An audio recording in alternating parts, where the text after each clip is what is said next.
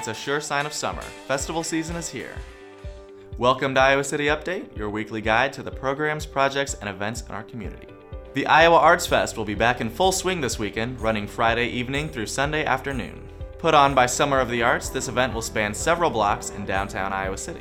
Along with over 100 artists selling their work, there will also be delicious food, live music, and family-friendly activities to enjoy.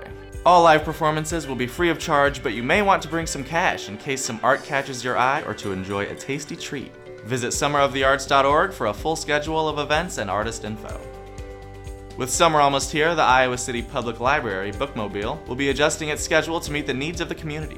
What I love about the summer schedule is that it sort of matches the needs of the Iowa City Community School System and the summer reading program. So we're going to be collaborating with a lot of our city departments for parties in the park, story times in the park, and then our regular stops 9 to 5, Monday through Fridays. The new schedule begins Monday, June 5th. To see when the Bookmobile will be in your neighborhood, visit icpl.org/bookmobile. There you can also use a cool new search tool to see what's on the Bookmobile before you visit. If you're looking for materials that are exclusively on the Bookmobile before you stop by and hang out with us, you can now look at icpl.org and search for materials and choose the facet on Bookmobile. And then you would know what's in the collection versus what's downtown and what you can expect to come pick up when you see us. Our temperatures are rising, and the city's Climate Action Office wants your help building resilience against extreme heat. In partnership with NOAA, Spot the Hot is a campaign in which everyday residents can help collect data on local areas that are prone to extreme heat.